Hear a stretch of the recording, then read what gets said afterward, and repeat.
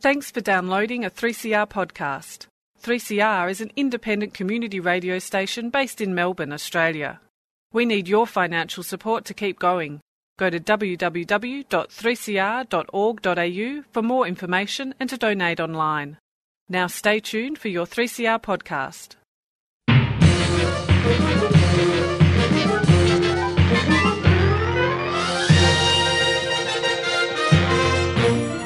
Yes, welcome once again to another exciting episode of Lost in Science, where there is too much science for your brain to handle. Well, almost, maybe just enough science. Stu, what are you going to excite us with today? Well, I've noticed that indoor plants are a big thing at the moment. It's very fashionable to have indoor plants in your house. But I thought I would talk to someone from the University of Melbourne, Dr. Dominic Hess, who has been part of developing an app that tells people which plants they should keep in their house, because they actually can literally take toxic chemicals out of the air and keep your air clean. I can't wait to hear about this app. Did you download it? It's called the Plant Life Balance app. Is it Plant free? Life It's Balance. free. It's free. It's on Android and Apple, and you can download it and get You it should for also free. listen to. We should also And listen to the story, Yeah, of course, as well. the story, yeah. but also download the app. That sounds amazing. Claire, how about you? Well, I'm going to be talking about a very exciting discovery in the world of the great apes. Maybe you've heard of this world. It's called Planet of the Apes. Oh, yeah, I've heard about that. It's risen and it's had a war, and maybe a dawn, though, as well. Okay, well, there's a new dawn, and that is a new ape has been discovered. It's a new orangutan, but it's also very sad because it is both the newest member of the great ape family and also the most endangered member of the great ape family. So I'm going to talk all about that. Chris, what do you have for us today? Well, I have an amazing story. Apes are amazing, but I am going to be talking about the ancient Egyptians, the pyramids, and how physicists have found a new chamber inside the pyramids using cosmic rays. So that is something to look forward to. Stay tuned for muons, orangutans, and Houseplants. Everyone loves a houseplant.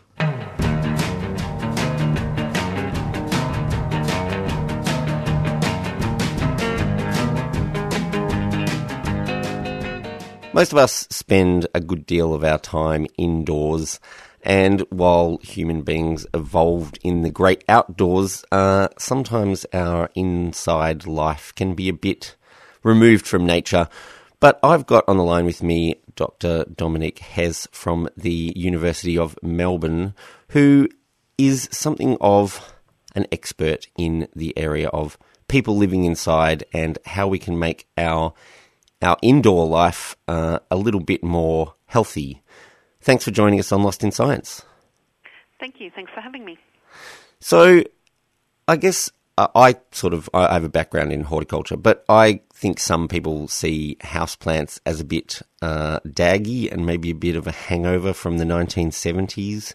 Would that be a fairly common sort of way to look at houseplants? Look, the people I've been speaking to haven't had so much that back to the 70s feel about it, but more they're messy, they collect dust, I killed them, so I don't want to look after them kind of response, rather than they're daggy. And so, yes, this research was very much to show the benefits of it so people have an alternative narrative other than the 70s look. I guess one of the other things too is that a lot more people are living in houses where they have less outdoor space, and the idea of having any plants at all means they probably have to start looking at putting them indoors. Yes, indoors and balconies, particularly as we're starting to shift to, as you said, smaller spaces, but also particularly apartments where you might have a view to other buildings as opposed to nature. And it's really critical for those places to have some connection to nature. And pot plants is a perfect way of doing that, because it not just gives you the well-being benefits of being connected to nature, but it also cleans the air up.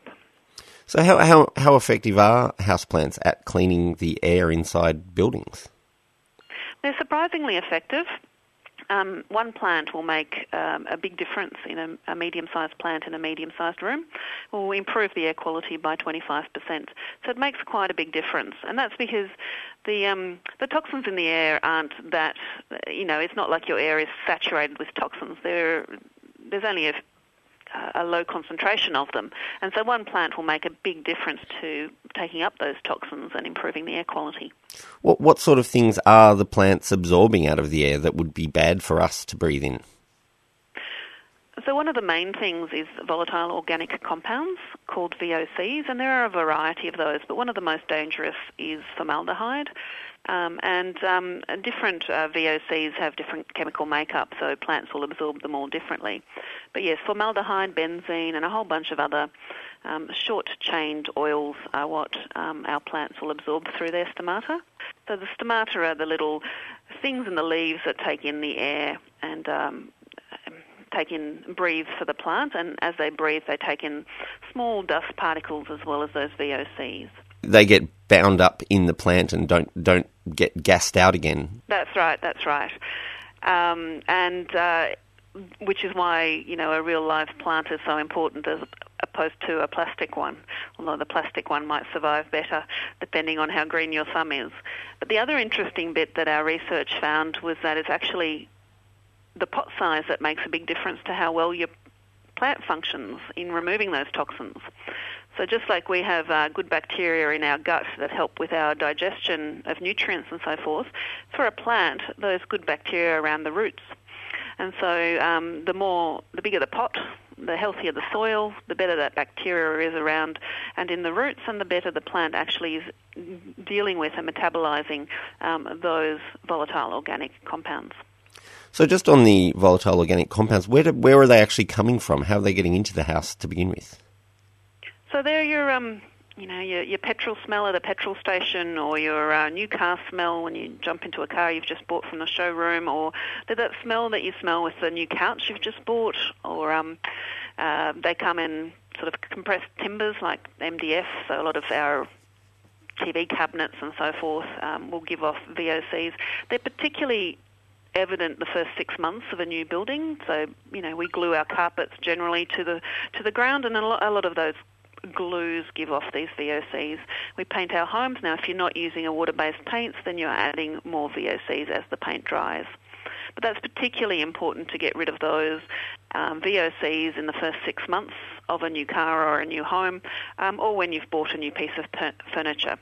And a lot of those smells aren't as detectable as petrol smell at a petrol station, but they are definitely there, and they're not good for your health, and so that's where plants can help remove those. The one thing that's probably on everyone's minds is, do some plants do this better than others, and what's the best plant they could possibly get for their house to get rid of these VOCs? Yeah, so the plants that are within the app are what we call high removalists. So they have a higher level of stomata, and the stomata within the leaves that remove the VOCs. So just playing around with the app, seeing which plants work for you, for your type of look, will help with that removal. For the easy to look after plants, I'd go for a peace lily or a mother-in-law's tongue, or a Boston fern, or some of those sorts of plants. And for the well-being aspect, so not the air quality, but the well-being aspect, you'd get a mixture of plants. So ideally 5 or more plants for the medium-sized room will really give you that well-being benefit, because our minds evolved in nature, as you started the program with, and so it's more relaxed when it is around nature. And in nature, things aren't all a monoculture, they are a complex system, and so doing that by having different plants with different colours and textures and leaf sizes and so forth will help with that relaxing of the brain. It's particularly important for kids. So I think, kids in apartments, that's particularly important. And there's a look around, a kid-friendly look that people can choose in the app. And so, yes, the research is particularly strong around the benefit of kids and pot plants. Is there any way to stop them eating the potting mix? The research does start from year 6 up. So slightly older children, possibly. Yes, slightly older children, or put pot plants high enough so that little hands don't get into them. Fantastic. And how can people track down the app so they can have a play with it themselves? Yeah, so the app's free. You can download it from any app store for any type of phone. It was funded by Hort Innovation and the Nursery and Garden Industry Australia, And it was part of the 2020 program. So it actually came from the community saying, how do we improve the number of plants in our lives by 20% by 2020? And they suggested making the science more accessible, which is what the app tries to do. And as I said, the app's free. There's a Facebook site if people have feedback, and if they go to the website, they can download the simple science behind the app. Great. Well, I can certainly put a link up on our podcast with that to link to that website. So. But yeah, fantastic. I think I'm going to go out and try and buy some houseplants. Excellent. Thanks for joining us on Lost in Science, Dr. Hess. My pleasure. Across Australia on the Community Radio Network, you are listening to A Lost in Science. Chris, have you heard the very exciting news that there is a new ape in town? In town? In this town? No, it isn't in this town.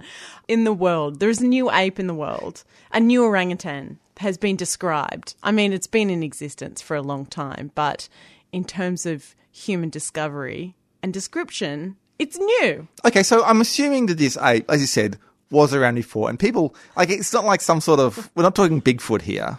It hasn't. No, it's an orangutan. So what makes it different? Why is this suddenly a new ape? Okay, well, what is special about this orangutan? It is quite different to the other orangutans, and I'll talk about that in a minute, but I do want to give you a pop quiz before you start asking me questions. Sure. Can you name the 6 other non-human apes? The pongids, or are they included? Yes. Well, there's gorillas, obviously. Yep. So there are 2 types of gorillas, eastern and western gorillas. Okay, there are chimpanzees. Very good. There are bonobos. Oh, excellent. And then orangutans. Yes, so there's the Sumatran orangutan who lives on the island of Sumatra. Yep. And then the Bornean orangutan who lives on the island of Borneo. Yes. Surprisingly enough. Yep. So our new orangutan is the Tapanuli orangutan. And yeah, for more formal occasions, you might want to refer to him or her as Pongo tapanuliensis. For formal occasions only. Say that again. Pongo tapanuliensis. That is a very poetic name. It is nice, isn't it? So these frizzy-haired apes live in high-elevation Sumatran forest. Frizzy?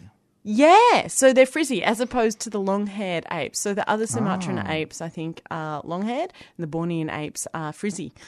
Anyway, so they live in a forest called Batang Toru, which is an area located south of where the other Sumatran orangutans live. Anyway, it's great that we found this new species, but it also happens, we found it, and now we have also classified it as the most endangered of the great apes in the world. Sounds like we're just setting ourselves some challenges. It's what humans love to do, isn't it? Yeah. Stuff things up, set challenges. I have a question about this new orangutan. The thing that I really want to know about it, does it have a flange? I was really hoping you would ask me that question. The males do have flanges. Excellent. Well, for people who don't know what a flange is, I'm sure everyone does, but just for, Orangutan flanges are the fleshy melon-like protrusions on the side of certain male orangutan faces. All right, so yes, they do have flanges. So your question before, how do we know that these are a different species? Well, it is a combination of things. The scientists have done a lot of comparison between bone structures and the overall morphology or how the orangutans look. And then they also did a DNA comparison. So for people who might be thinking, where did they get the bones to do the analysis, given that it is the most endangered ape in the world now? Well, this has been one of the challenges for the research scientists. So the scientists have had a really good hunch that this species has existed for around 20 years, but they've not been able to prove it morphologically until they found a specimen. Okay. And they could do some bone comparisons. And in the meantime, while, the last 20 years, while this has all been happening, huge development's been going on in Indonesia. And, you've got palm oil plantations and geothermal energy plants and all sorts of different development happening on the island of Sumatra. So it's really habitat loss is like the usual story. With habitat loss, habitat fragmentation. So, the populations become isolated from one another and then can't cross those geographic boundaries and then, Yep. become lost through that. Anyway, a breakthrough happened 4 years ago in 2013 when the researchers found parts of a skeleton belonging to a male orangutan that had been killed by locals in the Batang Toru forest. So just as a side note here, the first specimen of a new species, do you know what that's called? The specimen... Is that the type specimen? It's the type specimen or the holotype. Oh. Yeah. So there is a holotype for every described species in the world, and they are based at different museums. Yeah. For your taxonomic reference.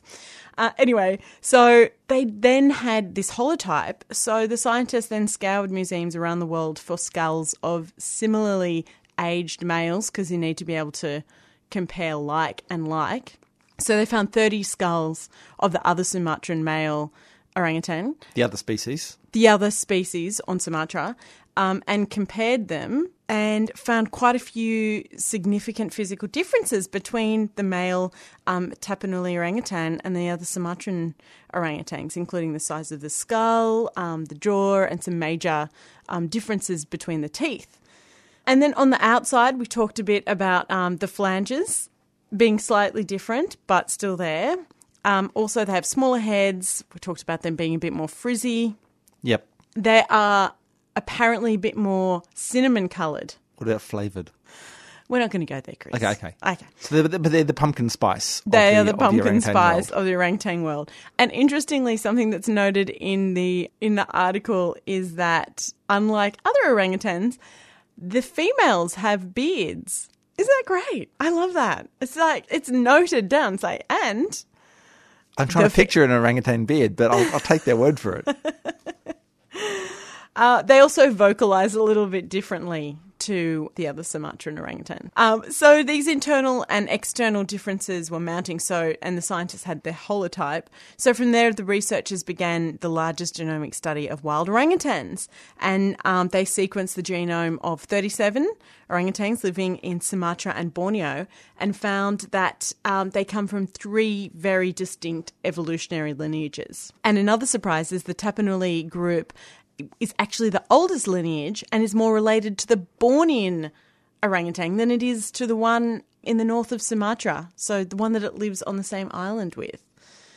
So the researchers suggest that several million years ago, orangutans migrated from South Asia to an area that's now called Lake Toba in Sumatra.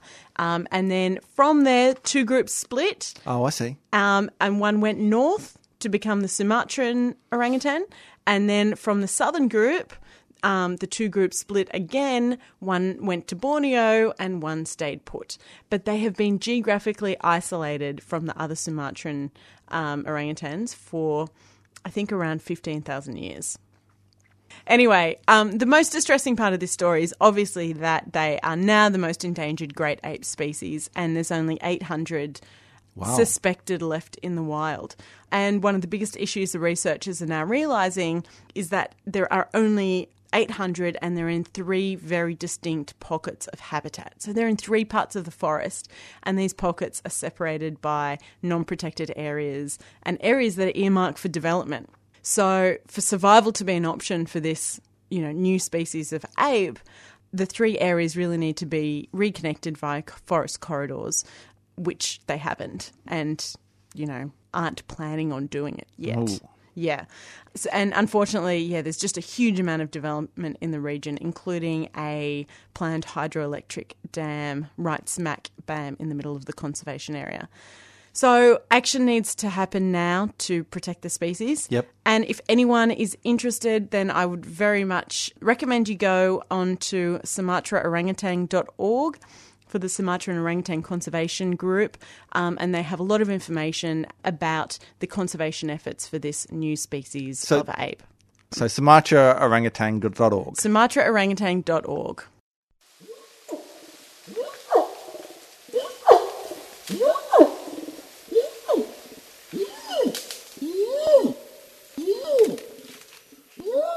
All right, so we've heard about wild new ape men of the forest. It's an interesting story, Claire. Yeah. But I am going to raise the bar with a tale of archaeologists discovering a secret room in the Great Pyramid of Giza using cosmic rays, leading to the activation of the Crown of Horus and King Khufu rising from the dead to rampage to the new age of pharaohs and possibly a new Tom Cruise movie. Look, just like the fact that you need to make up all this stuff for your story suggests to me that you're feeling a little bit inadequate about your story. I'm not. Look, this story actually does involve pyramids and cosmic rays. However, does it involve Khufu? No cosmically powered mummies, I'm afraid. Yeah. However, not that we know of. You should I don't wanna you rule should that write a completely. script. I don't want to rule that completely. I'm pretty sure there is a new mummy movie. It came out last year. It bombed. I wonder why. Yeah, well, because it didn't have cosmic Because it rays had in Tom it. Cruise in it. No, that was like... we won't go into that. I mean, no, so what this is researchers from a team called Scan Pyramids, using archaeologists and physicists from Egypt, Japan and France. They have used muons from cosmic rays to... muons? Muons. Muons. Muons to find, as I said, a previously unknown chamber in the Great Pyramid of Giza, also known as the Pyramid of Khufu, after the pharaoh Wow. Khufu. Okay. So, a few questions probably come to mind. Yeah. What are muons? Well, muons, they are particles that come from cosmic rays. Okay. Now, they're not actually... This is the interesting thing. So, you're probably wondering, what is a cosmic ray? Well, a little bit. And how can we harness the energy of a cosmic ray? Yeah. And where can I get a cosmic ray gun? Well, you can't. So, cosmic rays Well, are Khufu's basically... got one. No, see, this is interesting. So they didn't actually create cosmic rays. They didn't have a cosmic ray gun. Okay. They're naturally occurring cosmic rays. So these muons, they are all around us. There are about 10,000 muons hit every square metre of the Earth's surface every minute. So they're all around us. And what's happening essentially is they are produced in the upper atmosphere by high-energy particles from outer space. So what happens is things like protons or helium nuclei that are believed to be mostly emitted by supernovas. They, fly through space. They're flying out from supernovae, fly through space at close to the speed of light. When they hit our atmosphere, it's like your particle accelerator you get at CERN. So they hit particles in our atmosphere, and then they explode in this big shower of new particles that they create. And among those new particles they create are muons. So this is real. So these high-energy particles basically are producing muons in our upper atmosphere, and they're showering down on the Earth. So they're showering, but they're actually moving quite fast themselves as well. Now, a muon is basically... It's essentially a heavy electron. It's a heavier version of the electron. It's because it's a heavy version electron, it's not a normal particle you see around. It does decay, but because it's moving close to the speed of light, it due to time dilation effects, it lasts a fairly long time, and it's quite good at going through matter. Better than things like X-rays and stuff. So it's good for seeing through things like rock and tombs. And is this a new approach to being able to see through things like rock and tombs? It's been developing over the last 50 years or so. In fact, the very first use of this technique was in Australia. This is an Australian invention. Really? No, really it was. So it was this God, snowy... is CSIRO taking credit for that one the too? Snowy Mountain scheme. No. It was. They were building a tunnel, and this physicist, E.P. George, this is 1954, he wanted to measure the thickness of the rock above the tunnel, see how much rock was above this tunnel. And so he used a Geiger counter to detect the muons that were coming through the rock. And he's able to get a rough measure of the thickness of the rock. He couldn't get a good image of it because he just had like a Geiger counter, but that was the first use of this technique. And do we know if it was correct, the amount of rock? Yeah, he was. It was. Yeah. Apparently he successfully matched the result from core samples, yeah. Fantastic. Yeah. This new technique is, well, it doesn't sound much more high-tech, but it is more high-tech. What they do is they use nuclear emulsion. Actually, that does sound high-tech. I'll take that back. But it's basically a kind of a photographic plate that muons, when muons hit it, they leave a little track in it. Basically, it's being charged particles, they leave a little track in this plate. And so what you do is you look at it under a microscope and you can see the tracks, you can see what direction they're coming from, and you can calculate back what it went through. It takes a while because when you're going through rock as thick as the pyramid, that only about 1% of the muons get through. So they kind of have to leave it for a couple of months. And where was the plate? In the Queen's chamber. Oh. Yep. And then a couple other corridors around. So they had a few plates in the Queen's chamber and then some corridors, and that was the main measurement. And then what they did is they saw, basically you could see the muons coming through, and then they found what do they call it? An unexpected muon excess region. Right. Which indicated there was a hole in the rock somewhere. Yeah. They also had some because otherwise it would have been just full up with rock and the muons wouldn't have been able to get through. They also had one of the other collaborators in the team had different kind of muon detectors, some electronic detectors in the tunnels as well to verify the measurements. And outside they set up what they called muon telescopes, which essentially looked at muons going straight through the pyramid. Right. So they got like 3 different kind of sets of instruments, and they all kind of validate each other to find this muon excess. Muon excess. And and that's what they did. They found that there was there's this bit above the grand gallery. I think it is, if you know your layout of your pyramid. They don't actually know what it is. Surely there's been some wild speculation on the internet, though. I'm sure there has.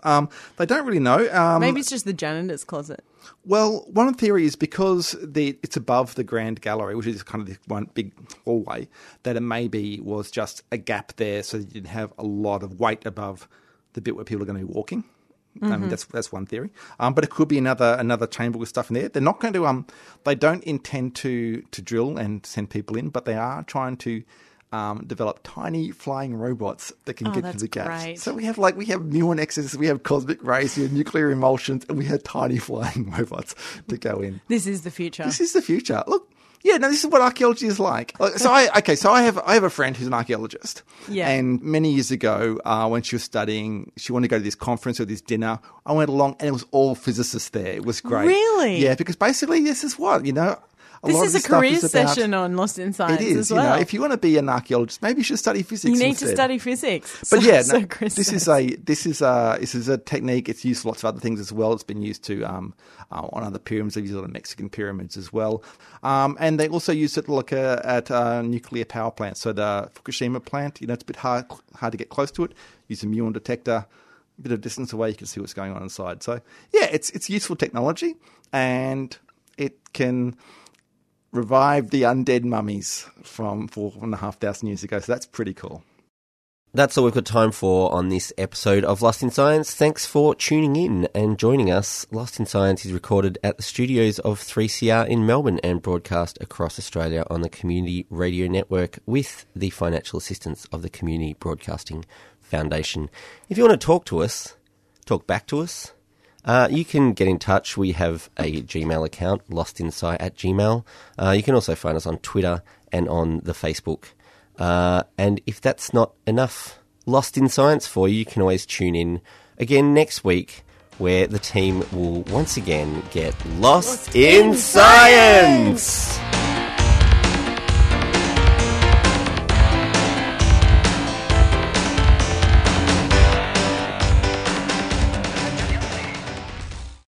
Thanks for listening to a 3CR podcast. 3CR is an independent community radio station based in Melbourne, Australia. We need your financial support to keep going. Go to www.3cr.org.au for more information and to donate online.